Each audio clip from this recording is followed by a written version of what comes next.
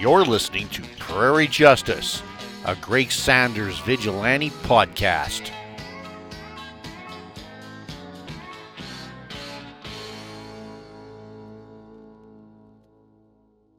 Right here and loaded for bear, ma'am. Well, thank you there, Vig. Don't worry, I don't think there's any bear around here, but I'm glad you're here anyway. Welcome to your own podcast, Vig. I do believe that's going to be a new stinger you'll hear from time to time. Welcome back to, indeed, Prairie Justice, the Greg Sanders Vigilante Podcast. And we're staring down the barrel of episode 30, and today we're going to look at a wonderful story from Action Comics number 52. And this issue, even beside the vigilante story, is just packed with goodness, even on the cover. And we'll get to that a little bit later. And because this is a sort of a chronological index show, taking into account all the retroactive continuity done through All-Star Squadron, Infinity Inc., and other stories, we are going to be looking also at All-Star Squadron 31 and 32, in which Vigilante makes an appearance. Well, at least in one of them. It's not much of an appearance, but it is from whenceforth we will get this stinger. But it's a special issue, and I believe that we'll probably deal with that here right away. Right here and loaded for bear, ma'am. Yes, indeed we are. So let's go ahead and we'll just discuss All-Star Squadron Volume 1. I'm not aware of a Volume 2. Number 31, March 1984 from DC Comics. Our executive editor is Dick Giordano. Our cover artist is Jerry Ordway, and our story is called Uncle Sam Wants You. Our writer is, of course, Roy Thomas, penciler Rick Hoberg, inker Mike Macklin, colorist Gene D'Angelo, letters David Cody Weiss and John Costanza, and the editor in general here of the book is Roy Thomas. Now, just before I get on, this is the big All-Star Squadron where after 31 issues they finally have their first meeting. As we know, All-Star Squadron is a conglomerate of characters from the Justice Society, Seven Soldiers, the Freedom Fighters who are forming in this arc, and other characters as published in the Golden Age, and a few retroactively created characters. And they are gathered together as a sort of superpowered militia and arm of the United States government in order to defend the home front from mystical and superpowered problems emanating out of the Second World War. So basically anything that armed forces can't handle, the All-Star Squadron is going to get it. So this is their organizational meeting. Now, in the chronology of real-world events, this story takes place late in February 1942, sometime after the attack on Port Darwin, Australia by the Japanese naval forces, and also briefly after the Philippines were about to fall and General MacArthur is ordered to flee the Philippines in a power torpedo boat and head to Australia, where he is to direct the rest of the war effort. That is mentioned in this story by Hawkman and Hawkgirl. So I'm going to cheat a little bit. I'm going to read off the synopsis for Uncle Sam Wants You because I put the bulk of my effort into the actual vigilante radio dramas, or Seven Soldiers of Victory, as it were. This is sort of a tangential. It does feature vigilante, but not in a major way. So if you want to see this covered, or rather hear it covered, you can tune in to the ongoing podcast, A World on Fire, an All-Star Squadron podcast, and that is hosted by Billy D. and Herman Lowe.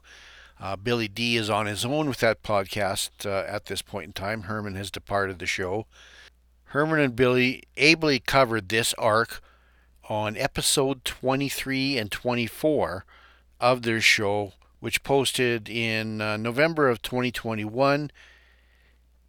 And it would have been episode 23 when they discussed this. As I said, This is actually part of a 5-part arc as part of the All-Star Squadron, which begins with the first meeting of the full roster. So, our synopsis for Uncle Sam Wants You from the DC Fandom Wiki.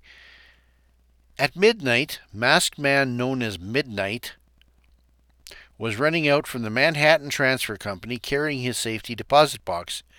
He hid in an alley where he ambushed a Nazi officer and punched him before becoming on. As more Nazis spotted Midnight, he ran away and jumped on top of a train, and Midnight believes in that modern maxim, always punch Nazis. Meanwhile, Hawkman and Hawkgirl, as I mentioned, were flying in the sky when they saw a bright light fly towards them, rather. When it reached them, they found it was the Ray and the Black Condor.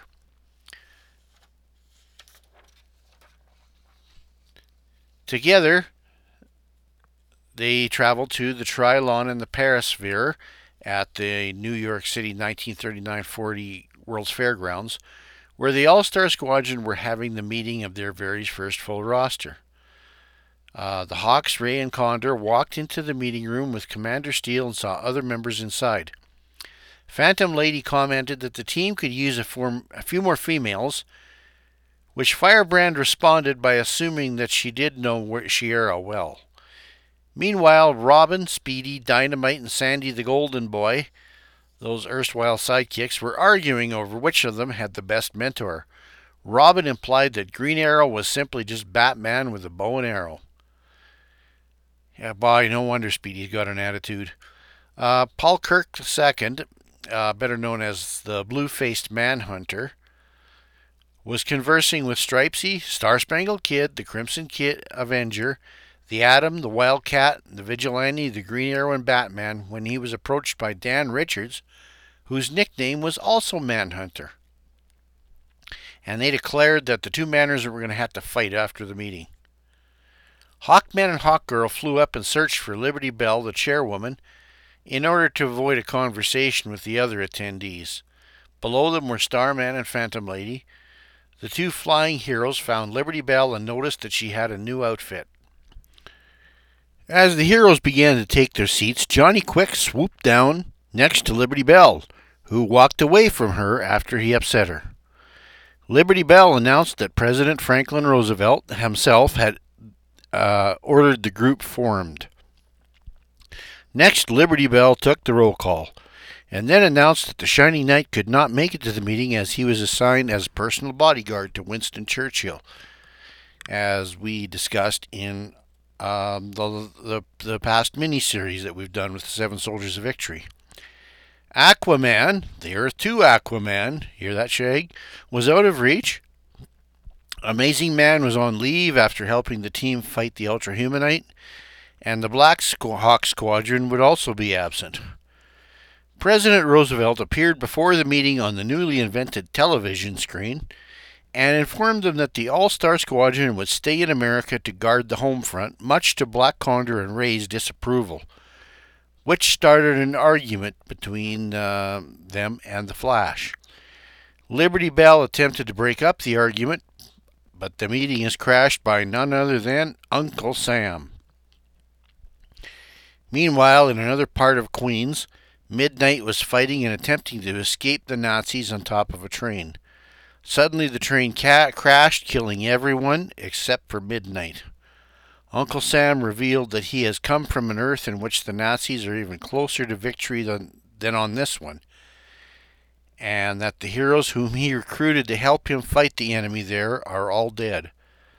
As the All-Stars debate whether or not to accompany Sam, the hero known as Midnight bursts in with a metal box, within which is the unmoving form of Dollman.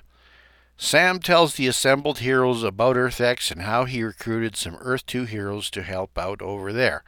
And of course, this continues on through All-Star Squadrons 32 through 35. And the sharp-eared among you and those who know of Earth 2 and Earth X and such will realize that Roy Thomas here is writing the origin of the Freedom Fighters. And the Freedom Fighters are an aggregation of characters who were originally published by Quality Comics, which at this point in time in the 1940s was a competitor to National Comics, an All-American, better known as DC. Of course, that also included Plastic Man and Black Hawk as well, their best known characters. And so Black Condor, Uncle Sam, the Ray, Doll Man, Phantom Lady, Human Bomb, and so many others, including this Dan Richards Manhunter, who has come out of the woodwork to take on Paul Kirk. They were characters of that Quality Comics stable that, as the decline in superheroism sort of went on the wane through the late 1940s and early 1950s, Quality Comics locked up shop but sold most of the rights to their characters to DC Comics. Now, DC mostly utilized Plastic Man and Black Hawk over the years, but in the 1970s they revived these other heroes that I've talked about over in Justice League of America, where it was revealed that they had been fighting the Nazis on the alternate Earth X since World War II. Well, once freed, they formed the group the Freedom Fighters and went into their own comic book, which ran from about 1976 to, I think, the DC implosion about 1978. So that's the crux of what we were talking about with Uncle Sam and the rest. Now, just a few notes pertaining to Vigilante and the Seven Soldiers. As Liberty Bell related, Sir Justin has remained with Sir Winston Churchill. Presumably, if you really want to carry your continuity tight, that has happened just after the fight with the erstwhile Dr. Doomy in the Leading Comics number 3, which we have just covered on this podcast. Just a few notes and just on some things that have happened here. Mostly Seven Soldiers related. Speedy is getting in a scrap with Robin. And of course, this is the Earth 2 Speedy and Robin. But let's just face it, the Earth 1 Speedy and Robin pretty much have the same sort of a history. They're always had this rivalry within the Teen Titans. Only on this Earth 2 version, we also have Dan the Dynamite and the Sandman's young sidekick Sandy along. Sandman's more interested in talking to the Seven Soldiers of Victory. So Star Spangled Kid makes the introductions to the Atom and Batman and Sandman. He said, so we figured it was high time the Seven Soldiers of Victory met the Justice Society of America, right? And the Atom expresses regrets that the Shining Knight has been in London. Well, Vigilante comes in and goes, well, we still got a full posse, though, 'cause the Crimson Avenger here wangled his pal Wing into coming along. And Crimson Avenger goes, our unofficial 8th soldier. Well, good. The 7 soldiers now have learned how to count. This is great. When it's time for everyone to take their seats, the soldiers are together in one section.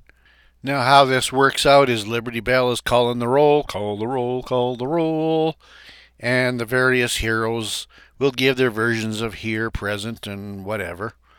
When we get to the soldiers section, only the Vigilante is not taking his seat. Rick Hoberg has drawn him standing astride with his thumbs inside his gun belt. And what is he saying, folks? Right here and loaded for bear, ma'am. I'm never going to get tired of that stinger. We move along to Green Arrow, who is trying to tell Speedy to shut up. Speedy, stop whispering. Speedy goes, here. We go to Wing. I have the honor to be present, miss. And Roy, very thankfully, is expressing Wing's dialogue without the offensive pidgin Chinese. Crimson Avenger goes, her. Star Spangled Kid, definitely here. Stripesy, like the kids said, definitely on the scene. And that's about it. Now, none of the seven soldiers go on any of the missions in the rest of this arc, and we won't see them in All-Star Squadron until, I believe, 55, when we are going to be. Roy is once again going to be doing one of his adaptations of Leading Comics 4. And of course, you'll hear that right here when we get to that point in time, right here on Prairie Justice. So, with that, I think I'd like to hear from a little podcast promo, speaking of Billy D. and Herman. And from there on, we'll be back here to discuss and introduce you to Action Comics 52, followed by our drama of same.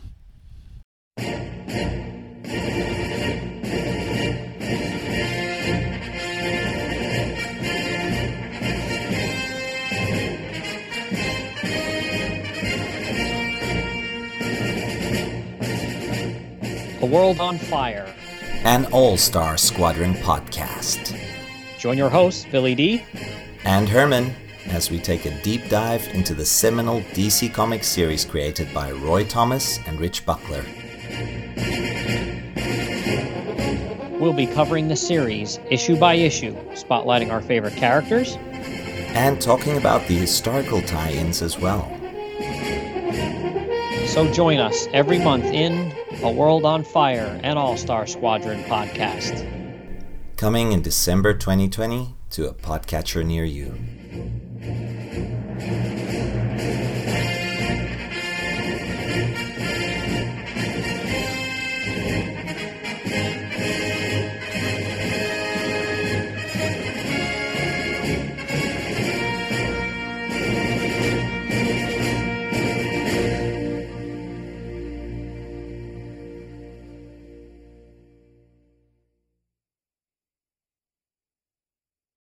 Right here and loaded for bear, ma'am. Yeah, Vidge, but you know who isn't loaded for bear? The writer of this title, and let me explain.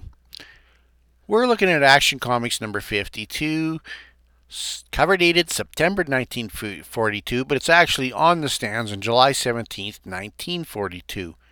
A monthly comic at 10 cents for 64 pages. Our editor is Frederick Whitney Ellsworth. And Whit, old buddy, you produce some fantastic comics, but you do us no favors by not telling us who's writing this vigilante story. Now, first, let's look through the other stories in the book. We're going to see Superman, the Emperor from America. He'll be followed by Vigilante in our features title, Sing a Song of Six Guns. The Three Aces will be fighting the Battle of 1,000 Years. Mr. America, old Tex Thompson himself, will be solving the case of the stolen spectacles. Congo Bill, he'll be meet the one-man army, and Zatara will fight crime on ice. What's that, Ranger Gord? You didn't say anything about the cover. Well, I'm glad you asked. We see a cover that you all of the type that you almost never see within the anthology books, at least within the main monthly anthology books in DC Comics. Now, there are titles like World's Finest that will show you Superman, Batman, and Robin on the covers, basically throughout the 1940s and 1950s, but long before they ever meet within the covers. The same goes for the quarterly Comic Cavalcade coming out from the All-American side of National, or DC I should rather, which will show you Jay Garrick, Flash, Alan Scott, Green Lantern, and Wonder Woman in usually various states of activity. But again, nothing inside. Now, of course, usually, if you want to see these people in universe, you have to go to All Stars Comics with the Justice Society or Leading Comics with our heroes, the Seven Soldiers. Most of those regular anthology comics that do have their set slate of characters don't meet, and they certainly don't meet on the covers. Except for, you guessed it, Action Comics 52. Well, if we didn't celebrate the anniversary of Action 50, we're certainly going to do it here in 52. And I think most of you realize that's a number that is both heralded and cursed within DC nowadays. 52. I think you all know the stories. Now, this September 52 cover gives us artist first is Fred Ray, who is one of Superman's most prolific cover artists of the day. And certainly Superman is here. He's coming towards us, raising a cloud of dust. But wait, that's not all, folks. He's not alone. He's flanked on his left-hand side by Zatara the Magician and Congo Bill, fighting the Battle of the Pencil-Thin Mustaches.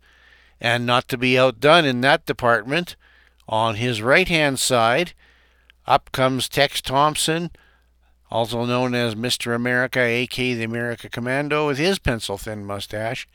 And between him and Superman is, you guessed it, folks, he's here and he's loaded for bear. And that's not even all. They're coming out of a sort of a circle, basically a moon-shaped sort of a thing.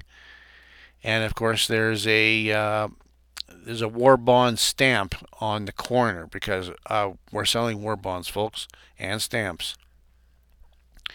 And flying out of the circle above our heroes are 3 military aircraft, which of course represent our other feature in action, the 3 Aces.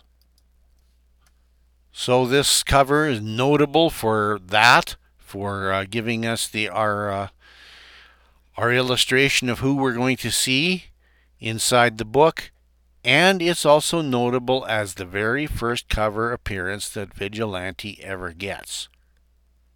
And I think everybody just looks superb. Except for Vigilante, I think somebody forgot to color his pants because he's almost floating in between himself and his boots up against the yellow moon. So the pants aren't white, blue, or anything else. They're just, I think somebody just forgot to fill in the colors in between the inks here. But it's still a really good presentation nonetheless. So head over to Mike's Amazing World of Comics and have a look at that. I think you'll be impressed. Now, to the side of Action Comics, if you're on the newsstands, the newspapers will tell you that Winston Churchill has told Stalin that in light of the PQ-17 disaster, that's a convoy ship that was sunk, no further convoys would be sent to northern Russia in the foreseeable future. The German sub U-7571 was depth charged and sunk off of Cape Ortegal by British aircraft. And the first Battle of El Alamein is happening at this point in time, and Australian forces are pushed back in an attempt to capture Materia Ridge, or as they call it, Ruin Ridge in North Africa. Died today Gerhard Bickalk, 33, the German U-boat commander who was driving U-571, and Maury Henry Biddle Paul, the American journalist and society columnist. Seeking escape, you will turn back to your Action Comics and you'll whip past that Superman story to the second feature, starring the Vigilante, and sing a song of 6 guns. And our penciler is Mort Meskin, and our inker is Cliff Young. And by now you know the drill on the writer. It's Mort Martin. Possibly Mort Weisinger. I'm going to go with that until somebody tells me different. Whitney Ellsworth, please up your game and start crediting these writers. Now, lest you think I'm cranky, let's just get right back to our drama. And as the title says, let's sing us a song of 6 guns. The Vigilante by Mort Morton and Cliff Young.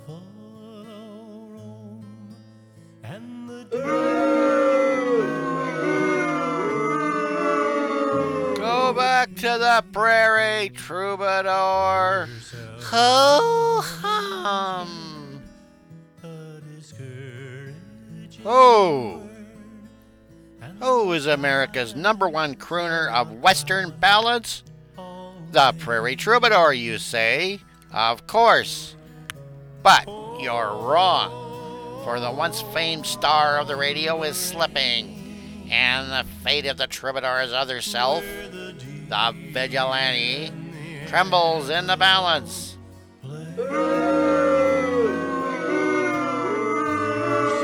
Without his airwave contact with the public, will the rough-riding lawman from the range go down to defeat in his war against the cunning of city gangsters? The theft of a child's violin seems unimportant in comparison, yet it is the opening note in a crashing symphony of peril that provides the theme song for our story.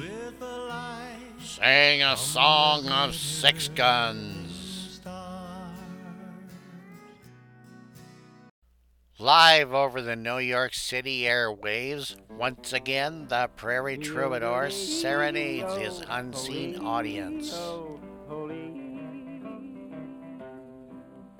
I'm heading for the last roundup.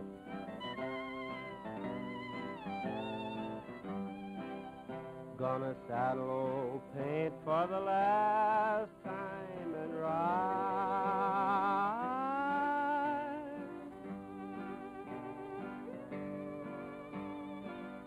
So long, old pal, it's time your tears were dry. But around the city, reaction proves that the fickle tastes of the general public has changed.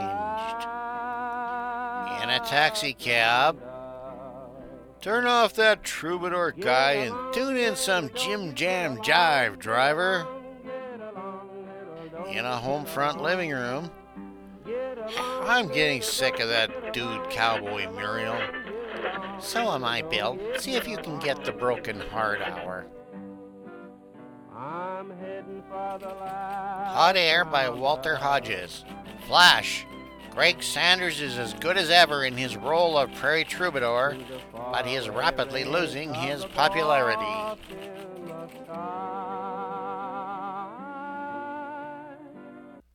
Following the broadcast, You sent for me, Mr. Tupper? yes, Sanders, the latest survey shows your ratings with the public has dropped 11 more points. My voice is as good as ever. Sorry, but when a man in this profession has outworn his popularity, well, your contract has 2 more weekends to run, and we see no reason to renew it.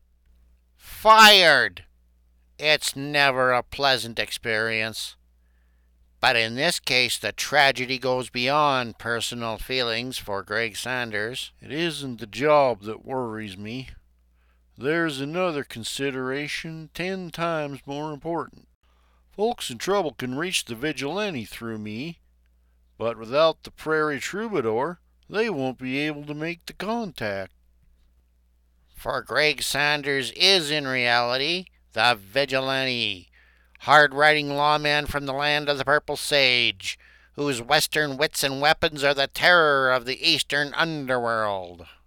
Nothing must interfere with the vigilante's private war on crime. I'll have to find a way to keep the troubadour in the public eye. Meanwhile, down in Chinatown, the vigilante's loyal partner, Stuff, is having troubles of his own.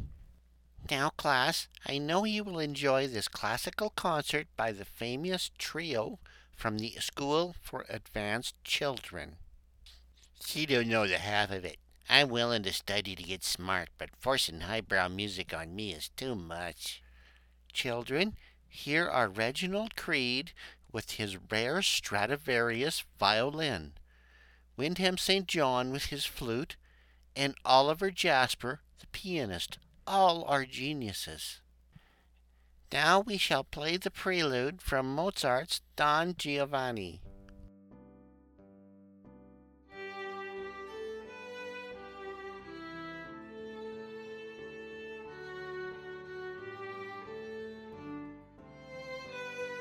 Give me jive.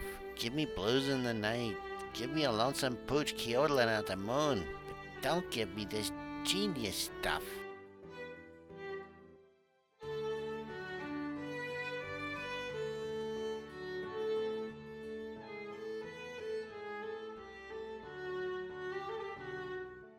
When school is dismissed, rich kids lead a tough life.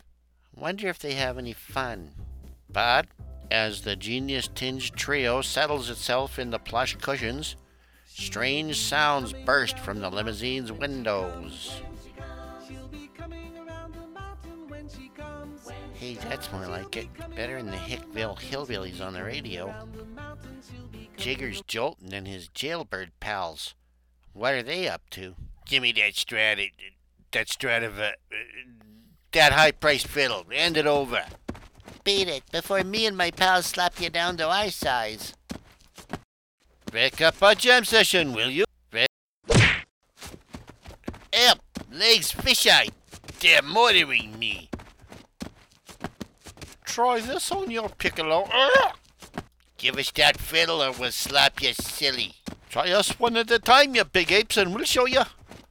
At this point, let's hear you make some music, Jiggers. Look, chums, we have assistants. Ugh! Grab the fiddle, fisheye, and let's get going. Got it. What I can't figure out is why Jigger should go to all that trouble to steal a fiddle. But, you see, that fiddle was made by Antonio Stradivari over 200 years ago. Gee, that's a break. Now maybe your old man will buy you a new one. But, you see, a Strad is very valuable. I should say mine was worth about $50,000. 50 grand, and you wear it out on that classical junk when you could be playing hot licks instead. We like hot licks ourselves, but our parents make us play Bach and Beethoven. I apologize for what I was thinking about you, and I'll go ask my pal the Vigilante to get your fiddle back. Did you say the Vigilante? Do you mean you actually know him? Do I know the Vigilante? Just wait till I get that dude Troubadour to call him up, and watch him coming and running at the chance to round up Jiggers. But at Greg Sanders' apartment. How about burning up some phone wires, Troubadour? I got some hot news for the Vig. Oh, it's you stuff. Terrible day, isn't it? Why, it's a swell day. What's the matter with you? Been overstraining your vocal cords? My public's gone back on me, stuff. Nobody listens to my songs anymore, and I'm being put off the air. Why, they can't do that. You're a pal of the Vig, aren't you? And a pal of mine. I'll get the Vig to help you. I'm afraid not, young fella. You see, I've never told a soul, but you know how to keep your lip buttoned, and your brain works in high gear, and I think a lot of you. Skip the patter and go into your act. You see, I am the Vigilante. You're kidding. Holy mackerel. Suffering bullfrogs. You're kidding. Not much resemblance between the Prairie Troubadour and your fighting pal, is there? Maybe I'd better tell you the whole yarn. Better make it good. Who is the Vigilante? How did he come to be? Here is the stirring story in his own words. It all started out on the Wyoming plains where I was born. Sometime after my grandfather, a famous Indian fighter, made his last stand. Warriors got me at last. But I reckon I done my share in the country. Don't scalp, he is a great warrior. Leave his hair to take back to his creator. There was a real hero for you. Even his enemies respected him. and my dad carried on the fighting tradition. I can remember when I was only 6 or 7. Come on, Pop! Mow him down! Get back.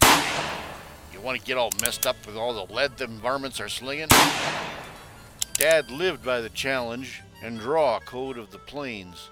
But years later, when a shipment of gold came in from the gold mines, We'll shoot him down, grab the gold, and beat it in the car.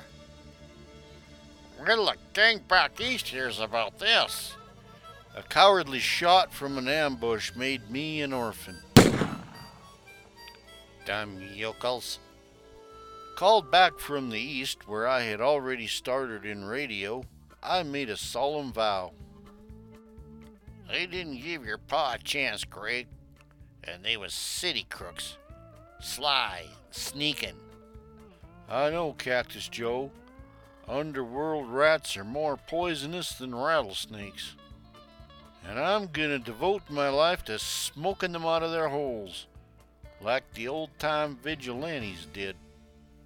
Back in the here and now. Now, if the troubadour signs off the air for good, the vigilante's job will be twice as tough. Looks like it's up to the Chinatown Kid to rescue the Vidge for a change. And mister, I can deliver.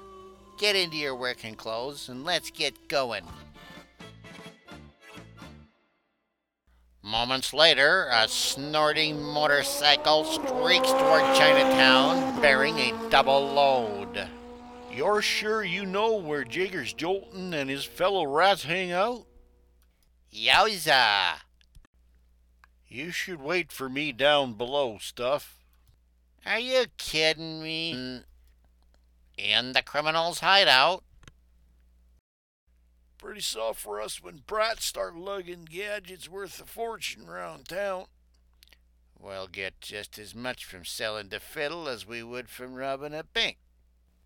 Suddenly... It's the vigilante! Uh-oh, that Tommy gun ain't no Stradivarius. Right, but this baby beats out nifty murder rhythms. Uh-oh, what'll I do now?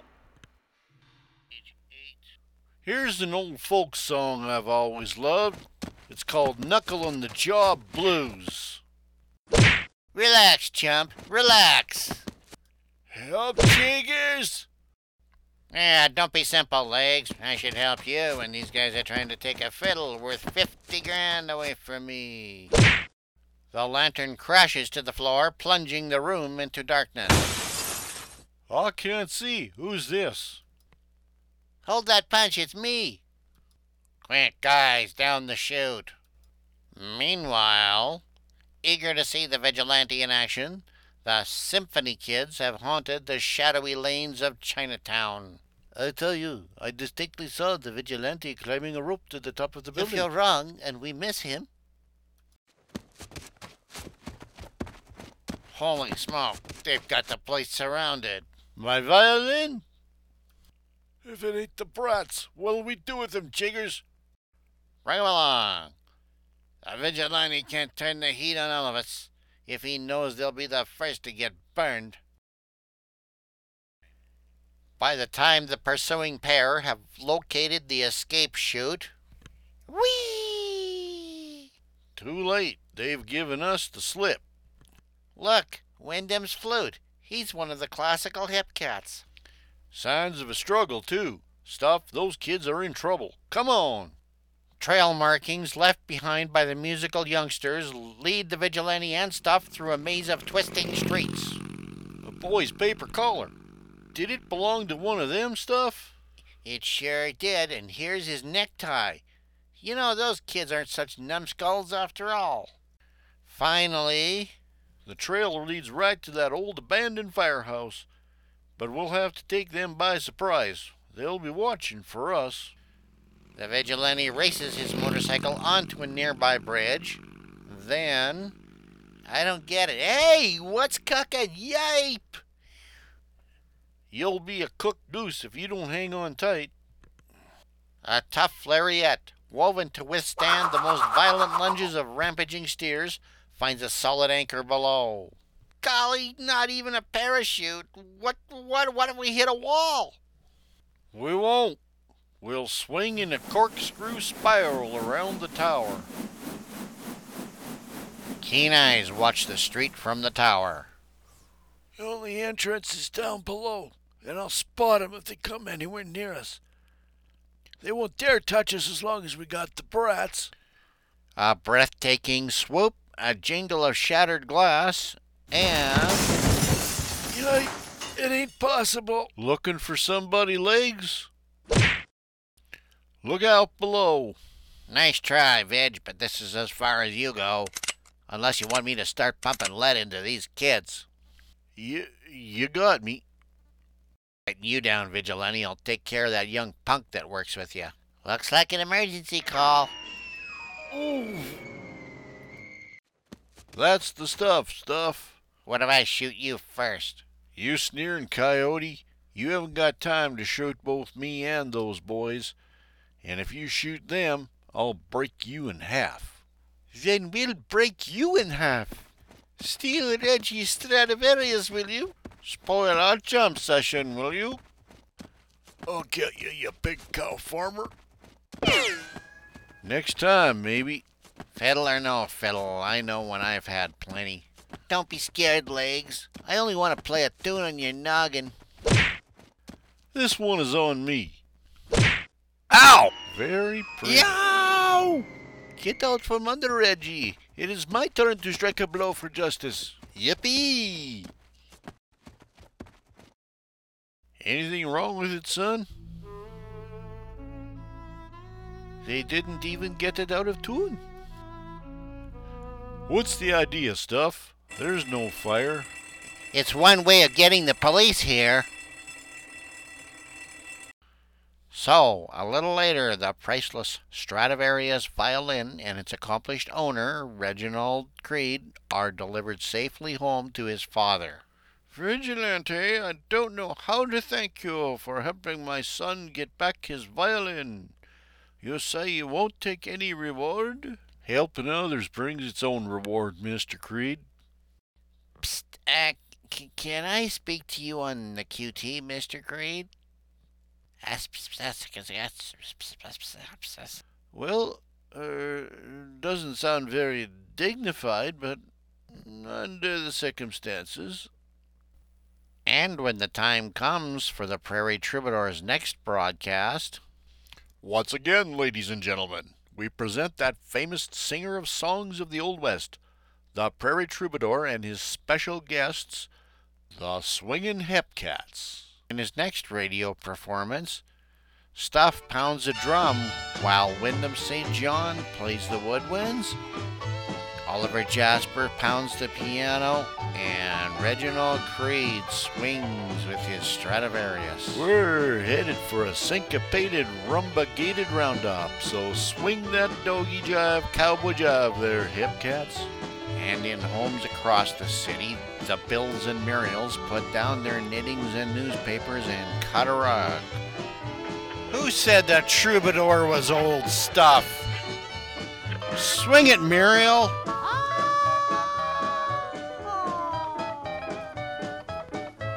That's San Antonio Rose. Ah. Grab yourself a rug-cutting bronc and ride on down.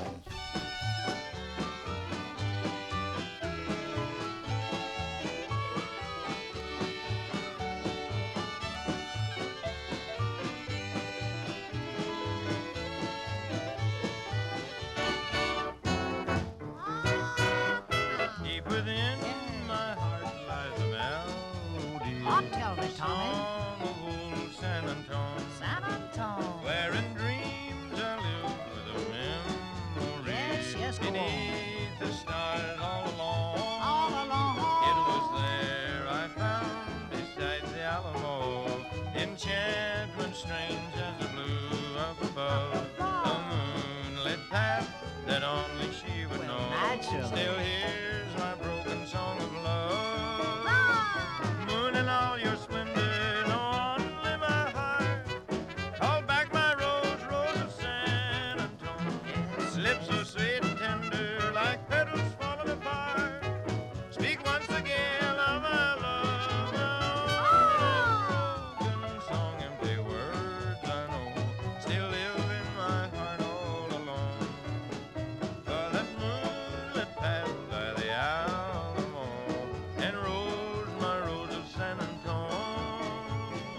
And in the radio record, Warblin' Waddy Wowzum.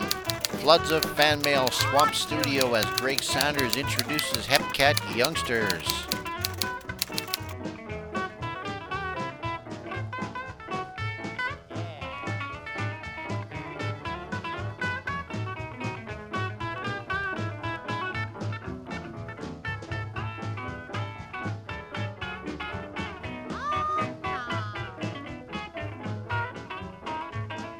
Moon in all your splendor, no only my heart.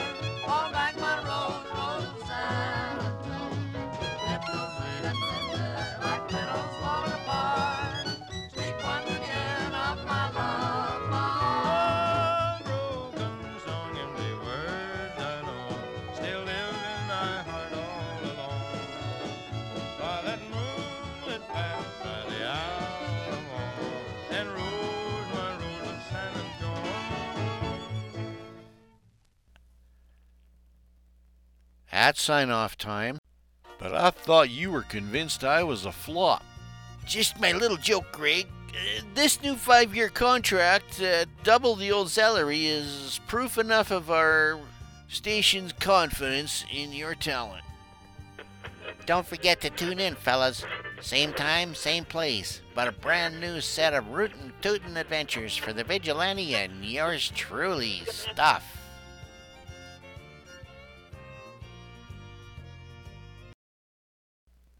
Well, that drama went out with a bang, didn't it? Yeah, we actually see Greg Saunders back in the studio doing what he does as a musician. Now, it's funny because music isn't something that you really doesn't play well, to make a pun, in comics. After all, who can hear it? You know, I think about one of the first times I ever saw somebody try to make a secret identity out of a musician was that Captain Marvel, Roy Thomas Gil Kane series back in the early 70s.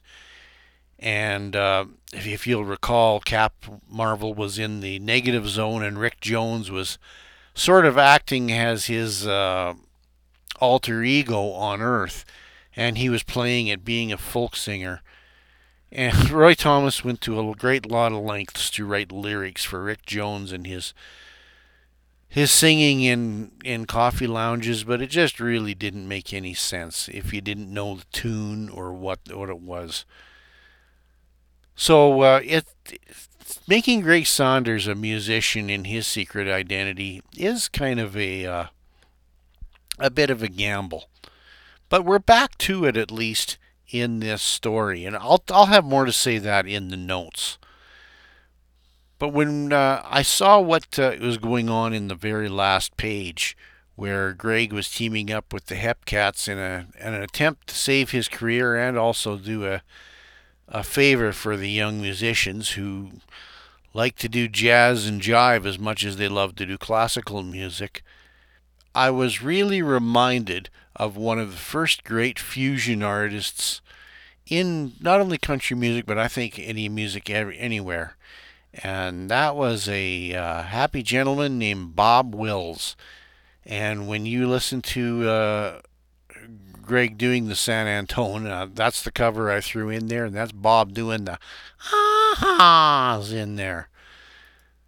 Now, who is this man? Well, he was the king of American Western swing. He was a songwriter and a band leader, considered by many authorities to be the founder of that genre of Western swing. And although it was the term itself came from Spade Cooley, Bob would record with his Playboys from 1942 to 1969 and would have a bit of a revival in 1975, and I'll get to that. Bob formed several bands, played radio stations across the South and Southwest, and formed the Texas Playboys in 1934 with himself on fiddle and doing the ahas, Tommy Duncan on piano, and also had just a great range of characters inside all of his bands, playing guitar, bass, drums. And in those days, country music, you didn't hear drums on country music. It was kind of almost a taboo. He brought jazzy influence and arrangements into it. They played regularly on Tulsa, Oklahoma stations and all across the South into the dance halls with hits like the Steel Guitar Rag, San Antonio Rose, which we just heard, the new San Antonio Rose, Smoke on the Water, no, not that Smoke on the Water, the Stars and Stripes on Iwo Jima, and the new Spanish two-step. He was best known for a slow ballad called Faded Love, which became a hit for Patsy Cline sometime in the late 1950s. Although he struggled with bad health and finances, he continued to perform through the 50s, had a heart attack in 1962, and his second one that forced him to disband the Playboys.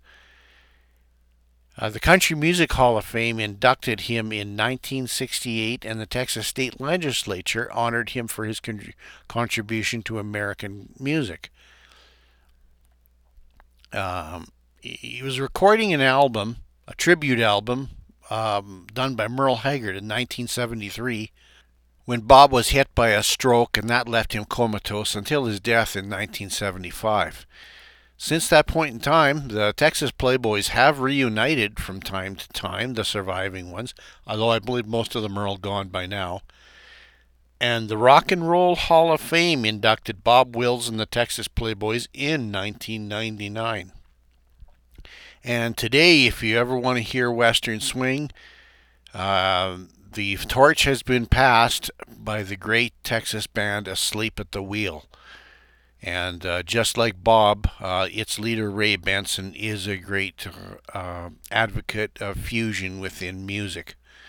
Now, what Western Swing does, it just takes a lot of different musical genres, mostly under the country banner, and just throws them in a cup and mixes it up like a Jack Daniels and water. It's an outgrowth, actually, of jazz. You can hear a lot of jazz inside of it.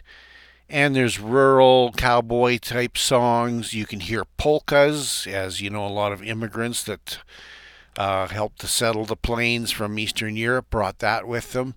Old-timey music, Dixieland jazz, and of course the blues blended with swing that came from the African American influence.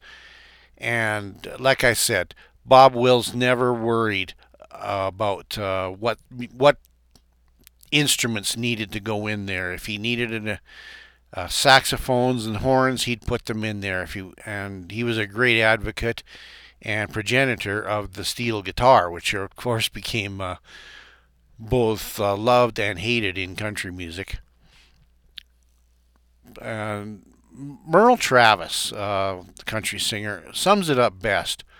Western swing is nothing more than a group of talented country boys unschooled in music but playing the music they feel, beating a solid 2/4 rhythm to the harmonies that buzz around their brains.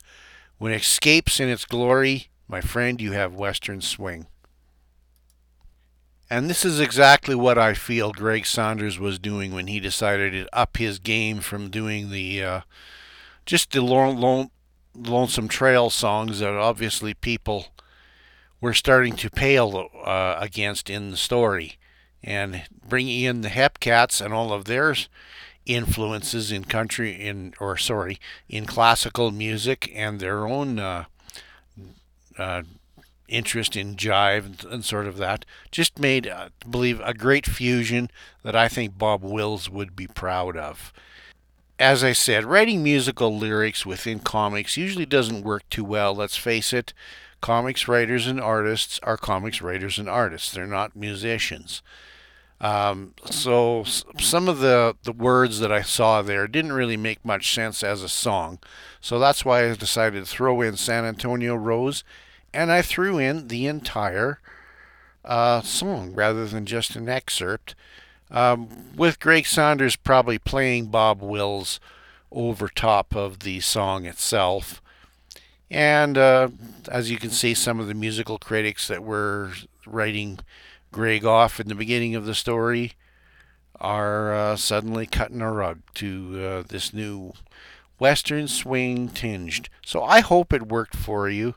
I think when I think of cowboy music from the 1940s, I think Bob Wills myself.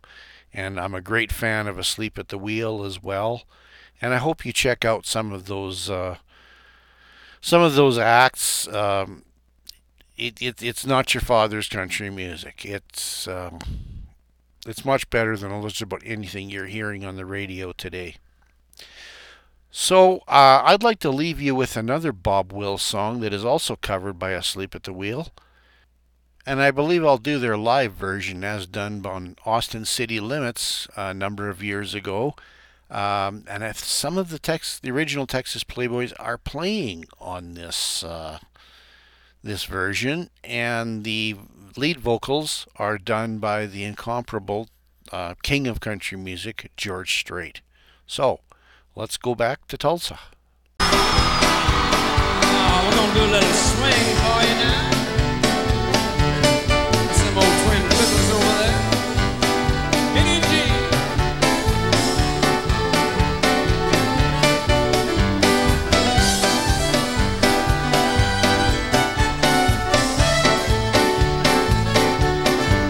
Where's that gal with the red dress on? Some folks call her Dinah. Stole my heart away from me way down in Louisiana.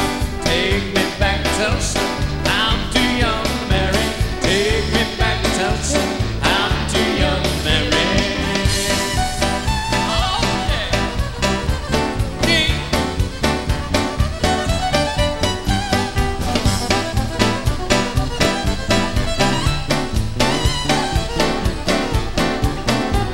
Hey, well, I always wear a great big smile, never do look sour. Travel all over the country, playing by the hour. Take me back to Tulsa, I'm too young to marry. Take me back to Tulsa, I'm too young to marry. That's old Ronnie boy. Old piano.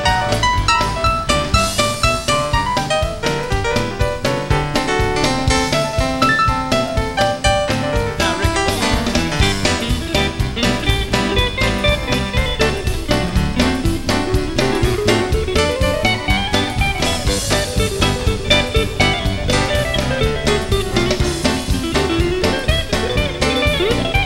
Well, walk and talk with Susie, walk and talk with Susie, walk and talk with Susie, try to walk and talk with Susie. Take me back to Tulsa, I'm too young to marry.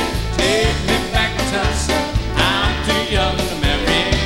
Oh, slide that old steel guitar.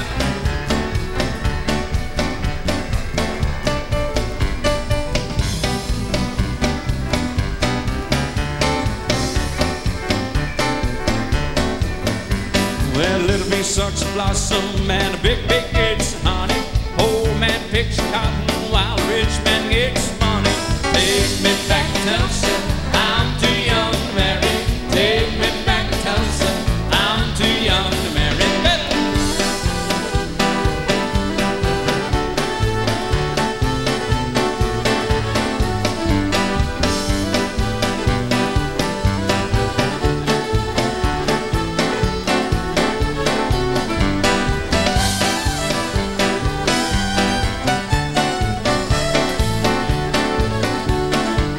Take me back to Tulsa, I'm too young to marry. Take me back to Tulsa, I'm too young to wedding. Yeah.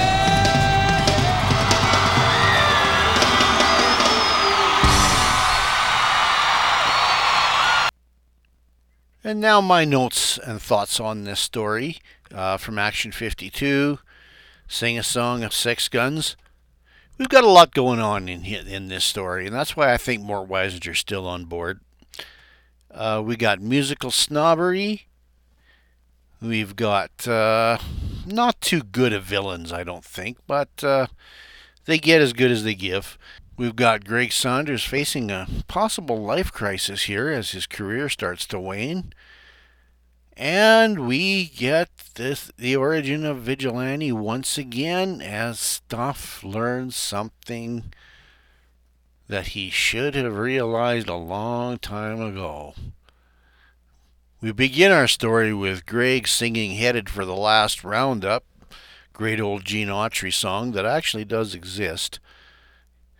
But he's headed for his last roundup in ratings, as well as radio tuner dials across the city are headed to go find something else. And eventually, Greg is called into the office and thrown out of his show. Now, this is something that I guess I haven't realized in a year of reading these comics, is that Greg doesn't just do this show just because of it's his career. It's because he wants people to connect him to the vigilante. Imagine that. Most superheroes are trying very hard to keep their identity secret, but he wants people to know that they can call him and contact him if they need help from the vigilante. So that's kind of an interesting take on it. I think it might be a bit of retroaction. I certainly haven't noticed that. I know Stuff always knows that he can go see Greg if he needs the vigilante, but I think Stuff's being a little special in that case. Well, Stuff himself has got his own problems. He's in school, but he doesn't seem to care for a musical performance that has come to his classroom. And we get to meet Reggie Creed, Wyndham St. John, and Oliver Jasper. And they're basically musical geniuses who are brought in to bring a little culture to Stuff's classroom. And we get a little glimpse of Stuff's own musical snobbery. He can't stand it. He goes outside and sees the boys getting into their family limousine. And as they await the driver, the kids are not playing their classicals. They're playing Coming Around the Mountain, an old folk song, which shocks Stuff. Oh, wait a minute. I think we need to stop and tell you what Stuff is wearing. Well, I think we've seen this before. He's wearing his red varsity sweater with the red stripes and a big white S across the front of his sweater. Geez, Stuff, a big S right across your chest on a sweater, it's never going to fly. And he's also wearing trademark white shorts, so it must be a summer day, and sneakers. I'm not sure how many people we ever see wearing sneakers in comic books in these days. Well, Reggie apparently owns a very expensive Stradivarius, which Jiggers Jolton, a jailbird who Stuff seems to be up on his gangsters and knows one from the other, assaults the chauffeur and tries to take the Stradivarius. And succeeds, which shocks Stuff when he finds out that this violin is worth $50,000. Now, Stradivarius is one of the violins or violas, cellos, and other string instruments built by members of the Italian family Stradivari, and particularly their patriarch Antonio Stradivari, which was a tradition he started in the 17th century. According to Reputation, the quality of a Stradivarius has defied attempts to explain or equal it, although many acoustical and blind experiments performed don't really see that much style or much difference in between that and the makers of other violins. However, that doesn't mean that it hasn't gone down sort of as the brand name to have in those types of instruments. And the fame of the Stradivarius has widespread, and it's appeared in numerous works of fiction. And I'm sure most of you have probably seen a detective show or police show or something where a similar theft has been made and using the Stradivarius name. Now, Stuff befriends the boys who he really didn't care for earlier when they were in his class, but he does promise that he's going to get the vigilante to help track it down. So he heads over to Greg's apartment and finds out that Greg has been fired, which causes Stuff to, geez, well, why don't we just go get Vigilante? He'll help you out. And that's when I believe Greg Saunders has just about had it and said, Stuff, I'm the Vigilante. And holy mackerel, suffering bullfrogs. You're kidding. Yes, Stuff. Yes, Stuff. You've been looking at this guy for months on end now. And it's time you realize that a kerchief is not a disguise. So that brings Greg to tell Stuff the story, and we learn all about the origin. It's basically the same origin that we heard in Vigilante's first appearance way back in Action 41.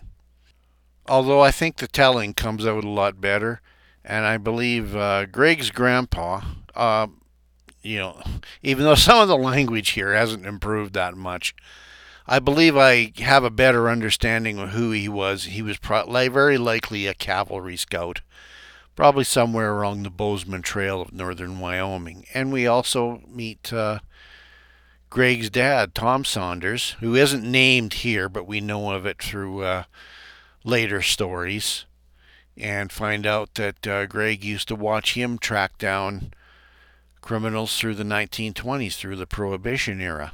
And it's that Prohibition era that brings some gangsters into what we now know as Avalanche Falls, Wyoming, and to assassinate Sheriff Tom Saunders in exchange for a gold shipment. And that, of course, brings Greg back from his cowboy crooning career to adopt the persona of the vigilante and carry on his grandfather and father's work. Well, Greg is now very much getting used to this gas-eating bronc. We're pretty much seeing it in every story, even in the Seven Soldiers now. Jiggers Jolton, well, he isn't much of a crook. I don't think much of him as imaginative. He's just basically another guy in a suit and a hat and a toothpick hanging out of his mouth. And easy for Vidge to get the drop on him and even rope one of the Tommy guns away. Oh, now that we have Greg into his vigilante suit, it's time to see what color the hat is this month. And Greg Saunders' hat is tan. So he's very likely got a rabbit felt hat on. Now Greg and Stuff are going to have some help here. It only takes a lantern, one of those old coal oil lanterns, to break for the bad guys to get away from Vidge and Stuff through some old kind of a laundry or a coal chute. And who happens to be waiting at the bottom of the chute but our Hepcat boys, Reggie, Jasper, and Wyndham. And these guys know how to use their fists. Not something you expect out of young prodigy musicians. But that doesn't stop them from being kidnapped, which puts Vidge and Stuff in a very bad situation. They've got to track them down. And I love how Vidge really gets alerted by realizing that these boys are in trouble. It's not a game anymore. So, jumping on the gas-eating bronc, they head for a nearby bridge, and this is probably another first for Vigilante here. Vidge loves to use his motorcycle as a weapon, and he flies off the side of the bridge with it, at the same time throwing a lariat around a corner of a roof and saving the life of both him and Stuff, and swinging themselves back into the firehouse, which Vidge has realized that they are holed up in, Jolton and his boys. Now we get a bit of a hostage situation as the gangsters are on the top floor of this fire hall, gathered right around one of those Ghostbusters type fire poles. And Vidge has to acquiesce, put his hands up. Only none of these gangsters seem to be smart enough to take away Vidge's guns first.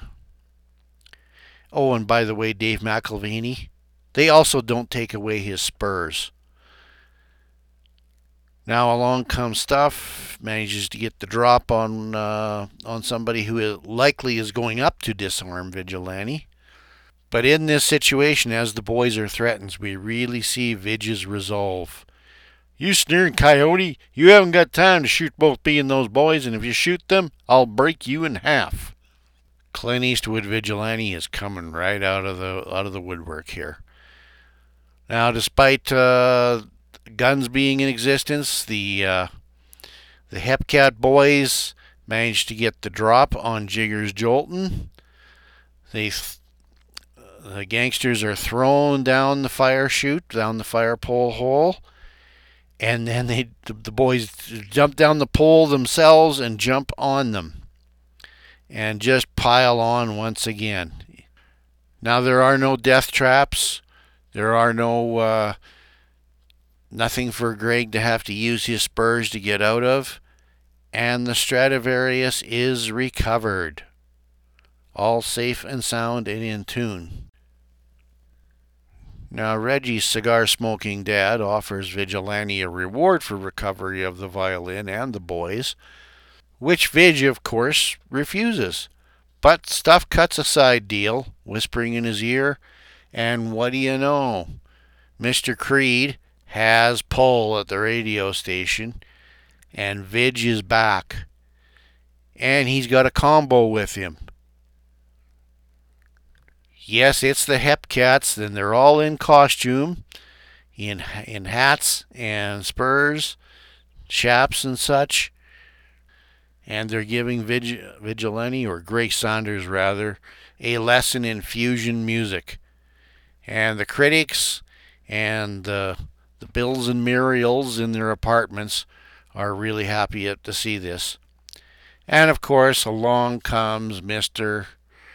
Radio executive, who hires Greg back.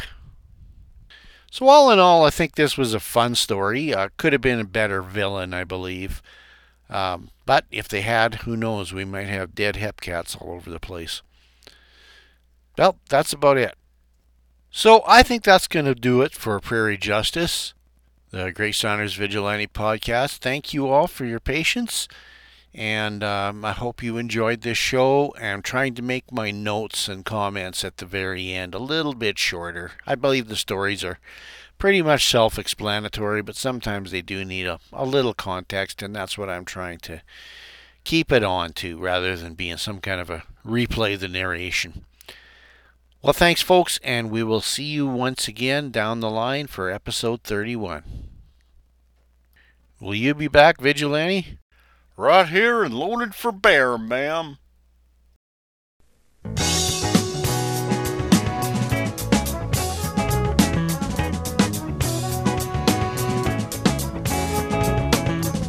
In the corner of a dark bar room, sat an old cowboy singing western tunes, singing songs that he learned as a child, all about the West back when it was wild. Well, so long, partners. You've been listening to Prairie Justice, the Greg Saunders Vigilante podcast. All materials used in Prairie Justice are believed to be of fair use and remain the copyright of all copyright holders. Stories, images, and the character of Greg Saunders, the Vigilante, and all other characters used are the property of DC Comics and DC Entertainment. Feedback for Prairie Justice can be left on Facebook under the name Prairie Justice, the Greg Saunders Vigilante Podcast. Email can go to vigilantecast@gmail.com. Website is www.rangergordsroundup, all one word, at .wordpress.com. And we sure hope to see you all back again for another ride with the Cowboy Crusader. Vaya con Dios, compadres, eh? 'Cause he's the last of the same.